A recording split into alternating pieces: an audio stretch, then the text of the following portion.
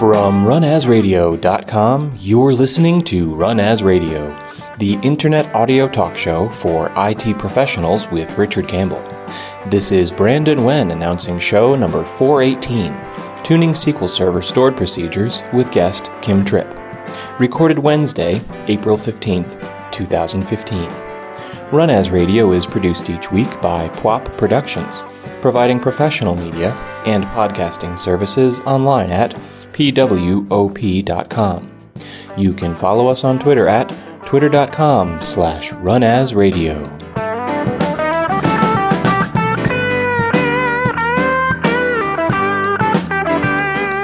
Thank you, Brandon. This is Richard Campbell, and thanks for listening to Run As Radio. I have a treat as much for me as for you. I had a chance to spend a little time with Paul Randall and Kim Tripp, actually in their home in Redmond, and Kim's sitting here with me right now. Hello, Kim. Hello. We've had a lovely breakfast together and been talking about all sorts of things.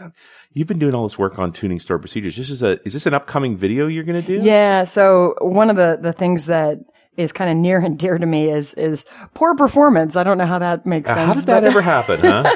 But something that I've seen at just client after client after client is problems with stored procedures. So one of the courses that I did for Pluralsight, I started out with statement execution and plan cache because that's so important for people to understand. Sure. I mean, that's true for every query. It's nothing to do with stored procedures per se. But. Yeah. And then from there, once you understand how statements kind of execute, how they get cached, and how different ways of executing the statements work. Cause there's just an ad hoc statement. Then there's execute where you're building a dynamically constructed string. Mm-hmm. There's SP execute SQL for executing, statements. And a lot of clients use that because they hear that ad hoc creates plan cache, or it's actually called plan cache bloat. It's a caching problem. Yeah. And if they go to SP execute SQL, it gets rid of that. And they think, oh, well, okay, I should go to SP execute SQL. So they've killed one problem, but what they don't realize is that they've introduced another. Right. And that other problem is called parameter sniffing. And that's that statement when you use SP execute SQL on the first execution, it looks at your parameters and it does this thing where it analyzes the parameters to see how much data those parameters are probably going to lead to. Now, it's not a perfect science to use statistics, but, they look at these things that SQL Server keeps for statistics, a histogram. And they get some insight as to how much data that's going to be processed, and they come up with a plan. Well, with SP execute SQL-based statements, the first time they execute, if there isn't a plan already in the cache, they come up with a plan and they store that plan so that subsequent executions don't have to come up with a plan. And that sounds great, but parameter sniffing and coming up with a plan for one set of parameters when the next execution could have a different set of values, which are statistically different, might need a different plan. You won't get one. Right. So that's a great introduction to stored procedures because a stored procedure does exactly the same thing. But now you're tying the plan to the stored procedure rather than just the SP execute chain. Right. Well, an SP execute SQL is usually just a statement, whereas stored procedures start to get way more complicated. Many more statements. They might have 400 statements and you might think, oh, well, this is great. I have a pre-compiled plan, so I don't have to pay to compile this on every execution. Because it can be very expensive. Yeah. Although, with hardware and stuff's so fast. Stuff is amazingly, and compilation costs are usually pretty low, especially in comparison to the cost of a poorly executing plan. Right. Because SQL's come up with a plan for different parameters, and then to execute it and all the IOs that they have to do might be way worse, right? Because if your system's already IO bound and then you throw a really inefficient plan on top of that, you really feel that. Whereas most SQL servers, and I'm not saying all, but most are not CPU bound. Right. So they've got headroom to throw a little bit more compilation at it. So no, they're usually disk bound, although SSDs make that more complicated these days too. They do, but you still can't solve every problem with SSDs. With faster storage. Yeah. If you're still doing 6 million IOs, just because you can do 6 million IOs faster, great, but if the query really only needed to do 100,000 IOs, you're just wasting cycles. You're totally wasting cycles, and it's a lot less efficient on your server and a lot less scalable, right? So SSDs definitely solve a lot of issues, and when you have no ability to change an application whatsoever, I'm not against trying to kill some of your problems with iron, right? Right. But when you control the application, when you're writing the application, when you could make it better. Yeah, and I find that a lot of people just think, oh, I don't have to care anymore because I can kill it with iron, and not the case. So stored procedures, since they're so prevalent and I see this problem everywhere, I decided, okay, I'm going to start with statement execution and plan cache. Then I'm going to go to stored procedures. And my first course was 7 hours and I didn't even get through everything. I'm not even surprised, Kim. I mean, we've been friends for a decade or two, and at least a decade. It's been, I think, like 12 or 13 years now. And every time we dig into a problem like this, it's way more that you could know about than most people realize. It's amazing. There's a lot. That's why I think I have so much fun with it. You know, it's like every problem is like an onion, you know, and you're peeling back the layers and you're like, wait a minute. Oh, well, wait a minute. So I did this whole 7-hour course on stored procedures, mostly focused on parameter sniffing and then the ways that you can deal with parameter sniffing in stored procedures programmatically. Like you can do something called statement level recompilation. Okay. So you've got this 400 lines of code stored procedure. It's usually not every line of code that needs to be recompiled. No. And I would even say, without getting into a lot of details, never use procedure level recompilation tactics. Like never create a procedure with recompile, because you'll end up finding that it doesn't do everything that you'd want it to do. There's some statements that don't even work with that, Oh, see, this is a tangent. This is actually in part 2. So there's some features of SQL Server that when they're accessed or when they could be accessed in a stored procedure, they will never be accessed in a stored procedure unless that statement, not the procedure, that statement has option recompile. Oh, interesting. And so if you put recompile on the procedure, they still won't use those features. Right. And one of those features, like just to give an example, is filtered indexes. Okay. So, you create this great index that you run in management, you run your queries in Management Studio. They're wicked fast. The index is incredibly small because it's only a subset of data because it's going to filtered need based on the parameter. Right. And you think this is great. It's working great. Excellent. You put that into a stored procedure and then all of a sudden it's doing either table scans. Never use that index. Yeah. And so all you need is option recompile and it'll the statement. The statement. Okay. That's really an important piece. It is pretty much the only way for me to get a filtered index to behave inside of a stored procedure. Well, okay. So stored procedures can have parameters. Yep. They can have literals, right? So you can have where status equals 1 inside the code of the stored procedure. Then SQL Server knows it's always 1. I can use a filter on status. So there it can use it. It can also, it can't use it with variables either. So it has to be either a literal, or a dynamic string could use it, or option recompile. Right. So those are some special features, and there's others that kind of need recompilation to really be effective and more efficient. Like another one, partition views. They do this thing called partition elimination, where, let's say I'll create a simple example. You've got a table of January data, a table of February data, and a table of March data. And then you create a view called Q1. Right. And then you say select from Q1 where date is January 12th. Right. Of course, you don't need to read February and March.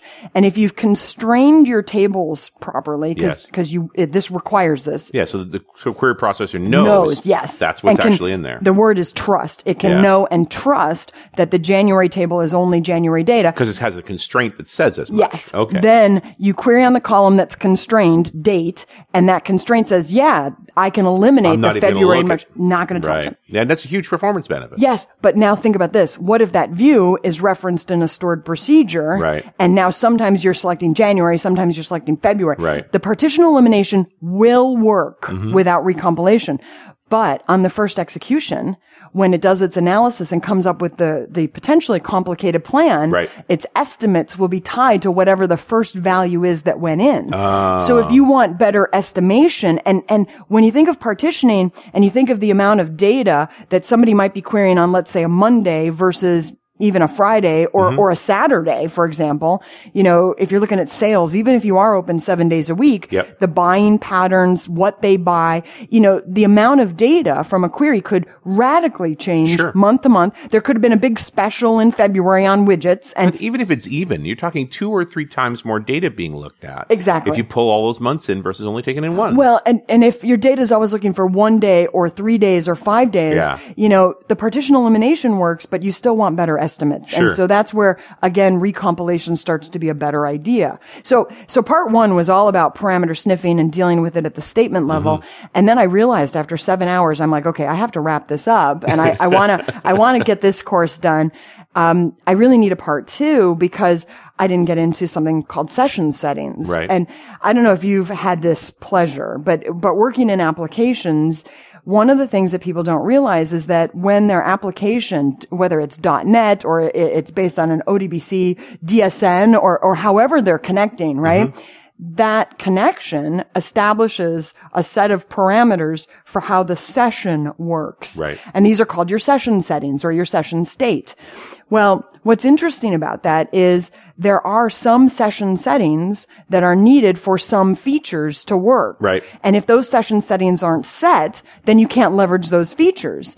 And like a good example there would be, well, interestingly enough, a filtered index. Right. Like filtered indexes not only need other stuff, but they need these session settings to be set a certain way. So imagine again, you're in Management Studio, you're getting the filtered index to work, and it's working wonderfully. You've put it into a stored procedure. You're using recompile. You think everything's happy and you're great, right? You're feeling very smart. Right. So then in your application, you call this stored procedure and the performance stinks. And you're like, what is going on? And you come to find out that when that application establishes its session to SQL Server, it didn't set all of the necessary session settings. And what settings are we talking about? So the session settings that can give you grief, there's actually 6 of them that have to be on and 1 of them that has to be off. Right. And then there's a variety of features that are impacted. And they're all listed under a section called set options that affect results. But for example, things like ANSI nulls, ANSI padding, ANSI warnings, concatenol yields null. Actually, that I might be wrong on that one. I have to look at the list myself. Sure. But there's a set of settings that are on by default in Management Studio. Right. That are not on by default in DB Lib or in most applications. The normal negotiated connection. And like arith abort is probably one of the most frustrating ones because that one's not usually on. And if that's not on, then bam, you can't use these features. Right. And the features list is actually quite large. It's not just filtered indexes, but it's indexes on computed columns. It's indexed views. It's spatial indexes. And these are settings that would make Management Studio behave better when you're building queries. You just have to remember that if you're counting on those settings, you have to make sure they're in your connection string. Yeah. And they're either set by your connection string or they're set with a session setting statement after you connect. But that's also the frustrating part because then they can be set at any point. So they could be set on connect, but they could be set later in the application. They could be changed in the application. So even though you might get consistent behavior in one part of your application, they might not be consistent in other parts of your application. You call some other app that tweaks those settings for whatever reason.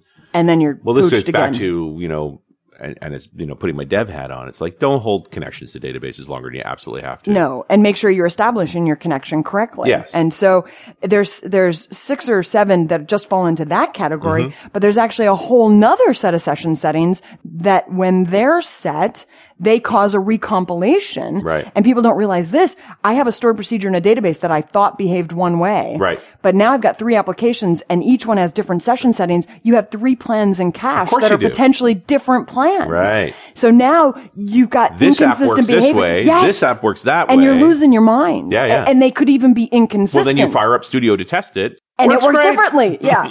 And so it's one of these things where you're kind of like, your troubleshooting is frustrating and inconsistent. And, you want to say, no, when I use this application, it does this. And then the next time you try to do that, it doesn't do that. It does something else. And so you're kind of losing your mind when you combine parameter sniffing problems then with things like multiple plans because you have different application settings.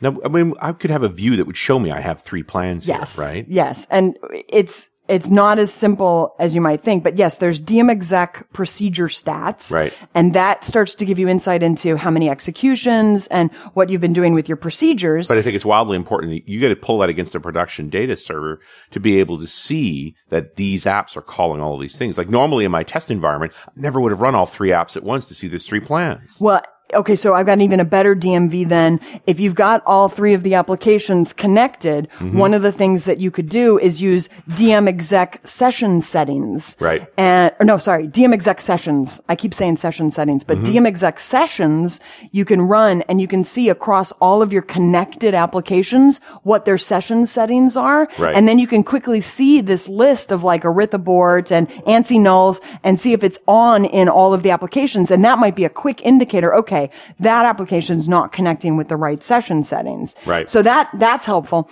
But then if you start to have weird problems with cache, there's other things that you can do to see your procedures are in cache and then see the plan attributes as well. So I actually ended up writing this query for my class. And here's the big problem. All the plan attributes are rows. It's like name value pairs. Right. So then, you want to cross apply and then get those into columns. And it turned out that I had to join 4 or 5 tables, cross apply 4 or 5 times, some crazy combination of things. But I ended up being able to see in one fell swoop, like how many plans I have in cache, what the session settings are for every one of those plans. Right. Cause all they give you in the plan attributes for the value is a numeric, it's a bit mask. Right. So then you have to reverse engineer the bit mask and you have to know what all of the bit means as well. This number. Yes. You got to turn it back into a bitwise operator. Yes. And then you've got to figure out what each one of those bits actually means. And so I did all that. So it's very obvious. It's incredibly easy and obvious, right? Yeah, after those 4 hours. No, so I got all that working. But then there's even another layer that was interesting to me. Now, I don't think as many people use this, but resource governor. Right. So if you've got a user, two different users Last time I did a talk pools, on SQL Server, it was about using resource governor to govern I/O. To stop executing badly orchestrated query by example. Which is great, right? And if you just have one resource governor pool, it's not that big of a deal, but a lot of people will start to put users into different pools and give them different rights.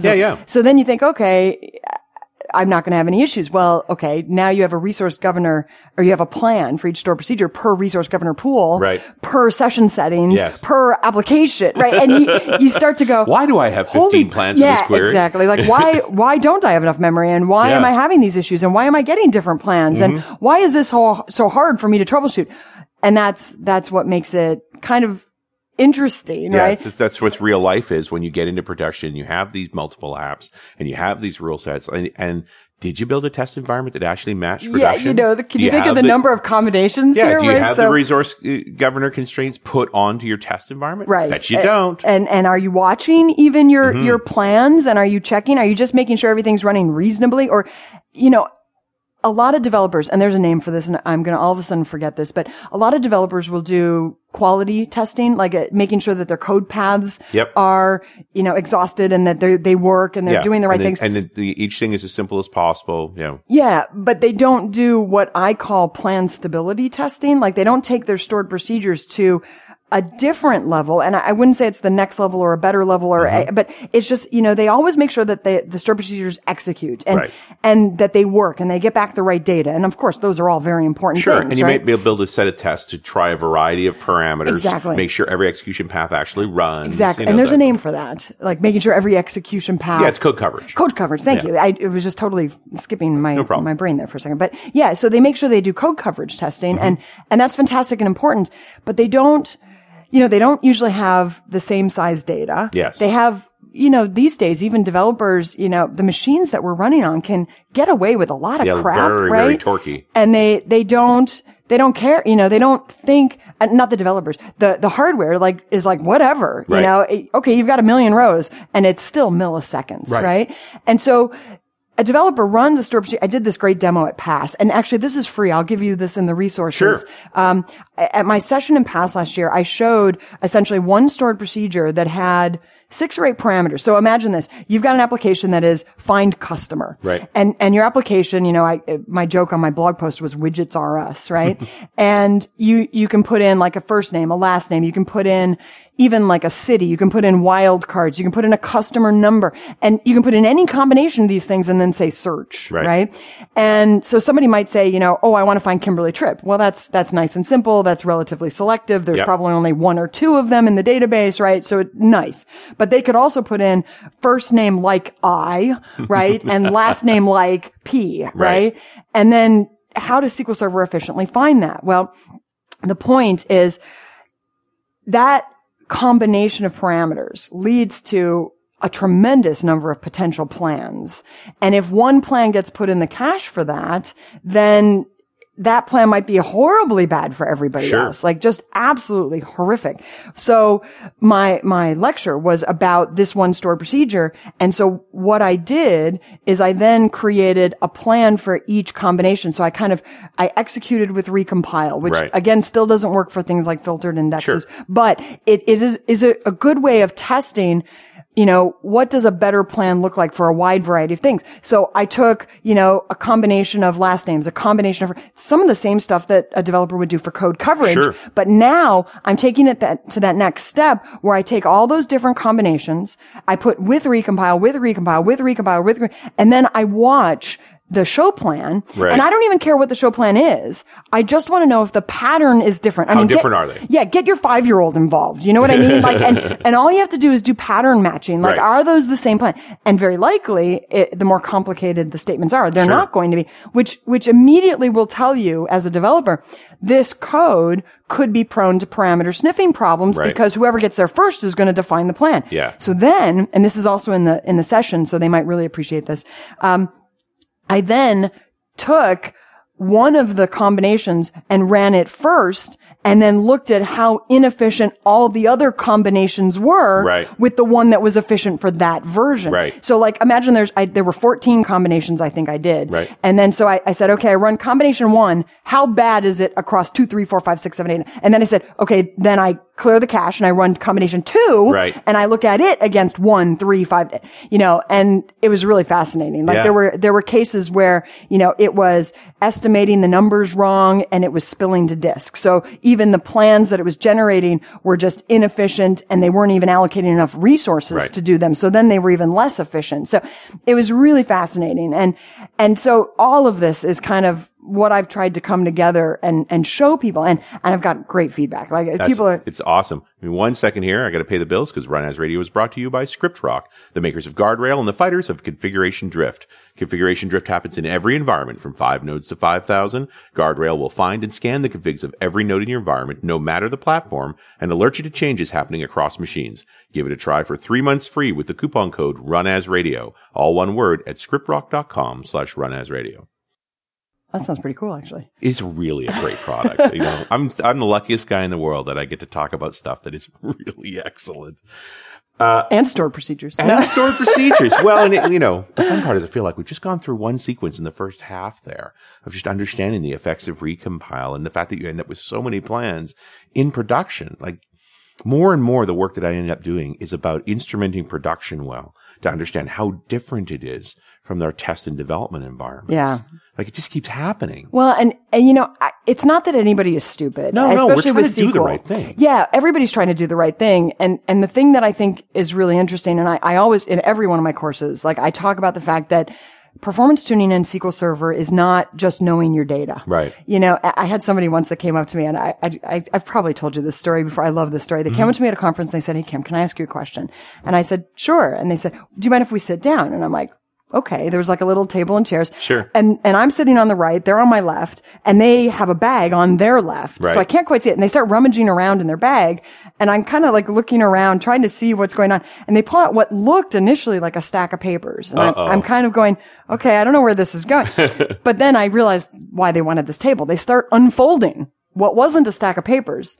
It was actually their entire ERD, their schema, right? And they're unfolding, and they're now kind of spreading it out on this little table in front of us. And I'm like, okay, where's this question going to go? What have I committed myself to? Yeah, exactly. And now I'm sitting down. I'm like supposed to be ready for this, right? Yeah. And so they literally like wipe their hand across it and they go, how would you index this? Like their whole schema is like sitting. Wow. And it's a great story. And I remember like looking at it and saying, okay, let's talk about this. Let's find a table on here that I might have some idea about off the top of my head, right? Which is nothing, right? But it's just a common pattern table, maybe. Right? So I start to look for like a customer table or something like that. And I'm like, well, there's this customer table. I bet you look up customers by name. An index on name could be helpful. But, if you turn around and tell me that this is your demographics analysis database where everything you're doing is like city, state, zip combinations and only aggregates. Yeah. And you never look up names individually, then my index on name is not only useless, but it's overhead. It's wasting disk space. If anything has to be modified,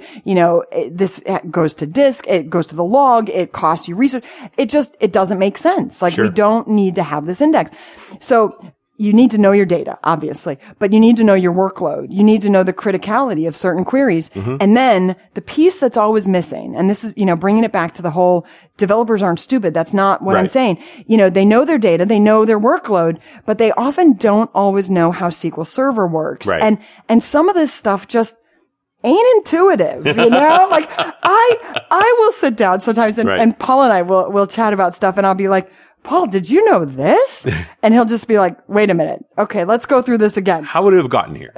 How did we get here? And, we talk about it and sometimes it's just like, wow, I don't think I would have thought of it that way or and it's interesting to me. And that's what I'm trying to do with my stored procedure courses is just say, this isn't intuitive. This might not have been the way you would have done it. This might not be what you think is logical, but in the end, this is how it freaking works. This is what actually happens. This is what we have to deal with. Isn't that the great Venn diagram, right? What you intended, what you built, and what actually happened. Not the same thing. No, I mean, how many times do users tell you what's important to them and you want to tune that, but in the end, their users are so myopic. They only know what they know, right? The stuff that's right in front of them. Exactly. And they don't necessarily know where the application would be best to tune. You need to know the workload more comprehensively than that. So it's fascinating to me. And stored procedures are everywhere, right? And the developers run them on their machine. And that was another part of my presentation. They run them on their desktop and they run all 14 of those different combinations and each one of them on my laptop is sub-second, right? And you think, this is great. It's fast. It's awesome. And I had, how many rows did I have in that set? I had a reasonable, I had 30,000, 40,000 and they were kind of, actually I did bring this up too. They were kind of done the way that a lot of developers will do it. Like they'll cross-apply these tables and generate some data and they'll grab some data from here. And, so there's inconsistencies in the pattern. So maybe I didn't have the biggest test set, but my point is, it still looked good. Like, I still did code coverage. I still looked at how it ran and it ran well enough that I was satisfied to a point. And that's what I'm saying is, we as developers think it looks good, it runs, it gets the right data, it's sub-second, ship it, right?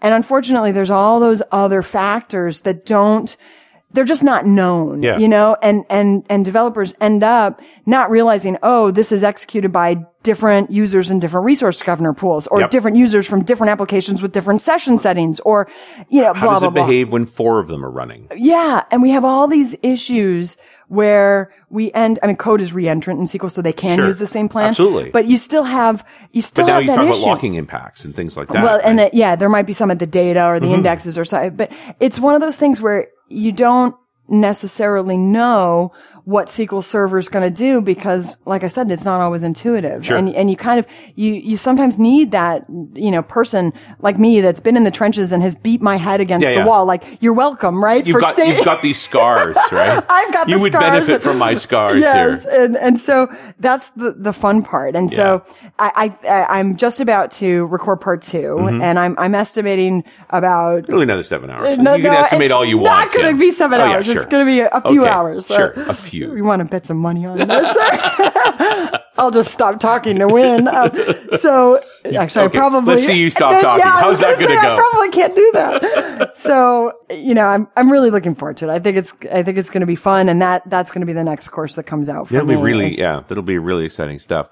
Recently we did a show with Troy Hunt. We were talking about how SQL injection is still this huge issue out in the world. I got some random tweets from somebody that was CCing you from some conference, and I'm like, how did I get involved in this? But I was like, okay. But, when you talk about stored procedures and SPXQ and so forth, like one of the pieces of this is this sanitizing your inputs. Sure. Absolutely. I totally agree. And it's incredibly important. In fact, it's funny because we were talking about little Bobby tables. Sure. The XKCD. The great XKCD graphic. I did a blog post. If you actually look for Little Bobby Tables Trip, right. I linked to the XKCD cartoon. And then he has a Creative Commons license, so you can reproduce it. Randall Monroe is a wonderful guy. Yeah, He's you've met him. I have met him. He's got to be very interesting. Very, very interesting. So what a character. Quite shy. When in our circles we're running with very gregarious people, and here was this incredibly normal, scientific mind, very thoughtful. But there's a reason he draws comics. Yeah. He doesn't talk on stage. But I love it. And so XKCD. Yeah. How do we sanitize these inputs? Like, do you think that's part of the stored procedures requirements, really, to do that sanitation? So my blog post, one of the things that you can do in SQL is anything that comes in. Now, it depends on where you want to parameterize your code. If you're allowing like the entire where clause to be an input parameter, then you can't leverage You're asking for it. You're asking for it, right? Yeah. But if you end up having a value that you build into a string, there are some functions. Quote name will allow you to take usually what was going to be an identifier, like a table name and quote it, delimit it properly, even if it has like quotes in it. So, but that only works for sysname data types, which is an nvarchar 128. Right. So if you have a longer string or a larger string that you want to properly delimit, there's another function called replace, and you can replace a quote with a quote. Right. But of course that has to be in quotes. So it turns out like when you do replace, you end up having 6 quotes. Yeah. Right. The quotes get really hairy. Yeah. And that's one of the things that drives people crazy with dynamic strings. Don't we just start with this idea of do not allow a fully dynamic where clause? Like you're in trouble. A fully dynamic, I wouldn't allow. No, I only allow parameters to come in and be built where they would be a normal single parameter value. Right. And so then my blog post says you can do that. And the point is you can't make a good query plan with a fully dynamic clause like that anyway. Well, you can actually. This is what's interesting. If you build it dynamically, the thing that's great is nothing about the plan is saved with the procedure or cache until runtime, where they look at the statement and they look at the actual values. At that point, everything's a literal. So to be honest, then it can be sniffed. They can come up with a plan. There have been some cases in the past where sometimes the better plans that I end up generating are because I've used a dynamic string. So I'm kind of a fan of it in some cases. Yeah, but you do have to constrain it. So there's 2 things though. There's the making sure that the string is properly delimited will save you a huge amount of headache. However, there's a cool feature that a lot of people don't know about, and it's called loginless users. So you can create a username within a database that you cannot access any other way. You cannot log in to SQL Server. You have to already have a login to SQL Server. You have to already have access into a database.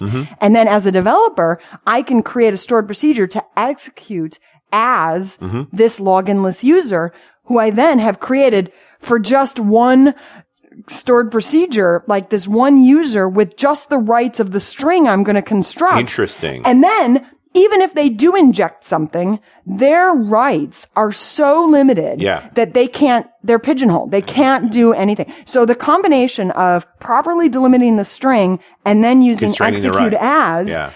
Well, you just take the DML capabilities away. Exactly. You take all the capabilities. If the string is supposed to select data from table X, you grant them select on table X, and that's it, right? Yeah. You can put all the semicolons you want, and it's not going to help you. It's not going to help you, And so I think that's something that as a DBA, I could take control of. I could sanitize the heck out of those inputs. Yeah, you could.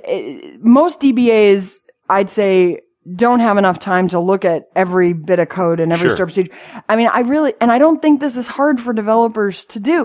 But again, execute as has been there since 2005? Something like that. 2008? It's been around for a long time, and it's just not widely used in this context, and it should be. And that's why I wrote this blog post. And very powerful stuff. It's a great idea. Yeah. To just, what this stored procedure or this query set's going to do.